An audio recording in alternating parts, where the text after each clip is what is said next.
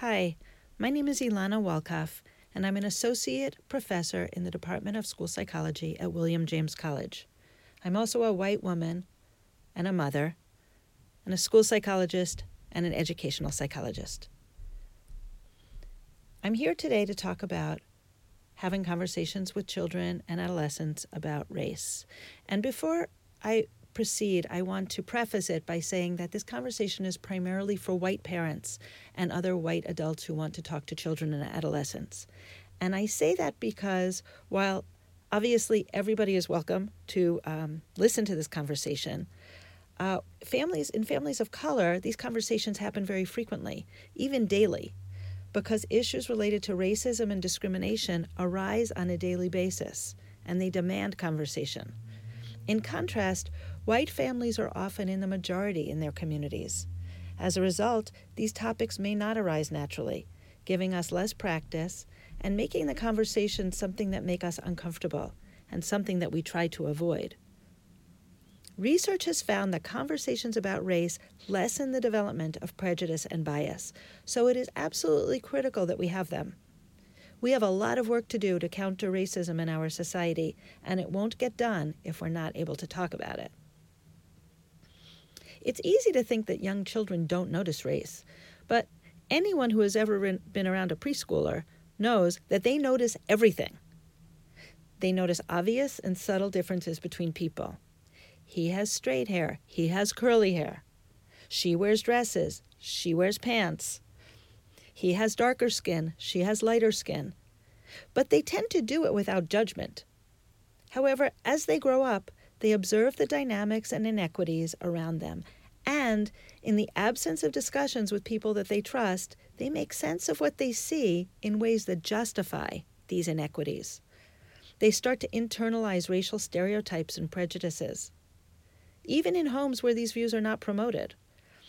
And as they get older, these become implicit biases which are harder to change. Children don't naturally feel uncomfortable talking about race, but they pick up on societal tensions experienced by adults. And so we know that we should be having these conversations, and yet they're difficult to have, and so we often avoid them. So how do we have these conversations, and how do we make them productive? Well, number one, make it speakable. If adults don't raise the subject of race, kids perceive that it's not okay to talk about it. Either it's taboo or it's unimportant. They won't ask questions or try to clarify confusion. So we, as adults, need to look for opportunities to discuss racism and discrimination.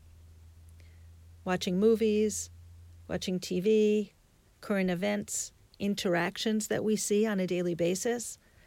Given recent police killings and protests, there's been an abundance of opportunities for these discussions lately. But if children don't feel like it's okay to bring them up, they will, and we don't bring them up, they'll try to make sense of it themselves.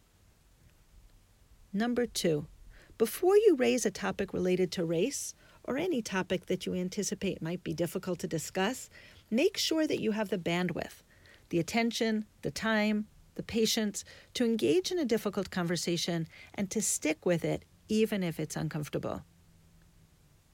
3, ask questions. Take a listening stance. Try to understand why they think what they think. Go with curiosity. Ask, what makes you think that? Anxiety and discomfort often make us keep talking, so we need to stop talking and listen. Ask how they feel and what they think about things without minimizing or dismissing their experience or point of view. If you're referencing a specific event, ask what they've already heard about it. What are their questions, concerns, understandings, reactions? Listening to their point of view helps us hear how they see the world, to learn what their experience is before we impose our perspective. It also models for them the importance of holding a space for someone else's perspective and experience. After understanding their experience and their perspective and why they think what they think, then we can clarify misunderstandings, and if we wish, choose to share our point of view and why we think what we do. Number 4, Talk about fairness. Children understand that things should be fair. Put conversations about racism and discrimination in this familiar context for them. Racism is not fair. Explain that protests involve people standing up for fairness, something that we want them to learn to do. Talk about privilege. Share your perspective on the level and types of privilege your family has and what you grew up with. What comes easily to you because of your circumstances? What do you have to work harder for than some others? What privileges does your child have, and what privileges don't they have? Do they have to work harder for? Help them understand how they fit into our larger society in regard to their level of privilege and opportunities. Number 6, opportunities come up at unexpected times, and we cannot always think of the best way to respond in the moment. Sometimes we respond and then realize it would have been better to say something else. Or we just need to take some time to think something through, or to talk to someone that we trust before responding. Don't be afraid to return at a later point. You can go back and say, I was thinking about our conversation, and this is what I thought. It tells them that you thought it was important. You don't need to have all of the answers right away. We can always return to a conversation.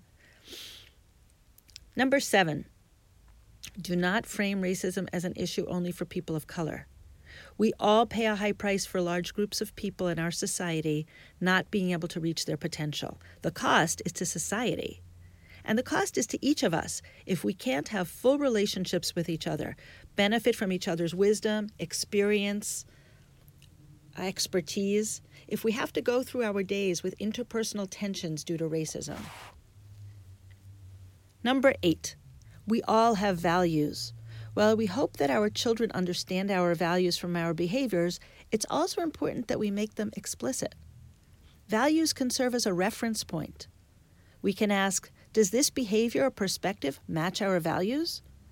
Values can create a framework for talking about racial dynamics, as well as many other aspects of the world around us. It also provides a framework to be critical thinkers about our own behaviors, our own assumptions and biases. I have this reaction. Does it fit my values? Number 9, we get bombarded with many negative associations with people of color, and particularly with Black people. Place news stories and anecdotes about people of color in a context that preserves respect. Number 10, tolerate discomfort. If you notice yourself getting anxious or uncomfortable, take a deep breath and then listen. More resources on having these conversations are on the William James College website. It's also included in a book the school psychology department recently authored on lessons from school psychology, practical strategies, and evidence-based practice for professionals and parents. I hope that this was helpful. Stay safe, stay healthy, and let's join together to fight racism. Thank you.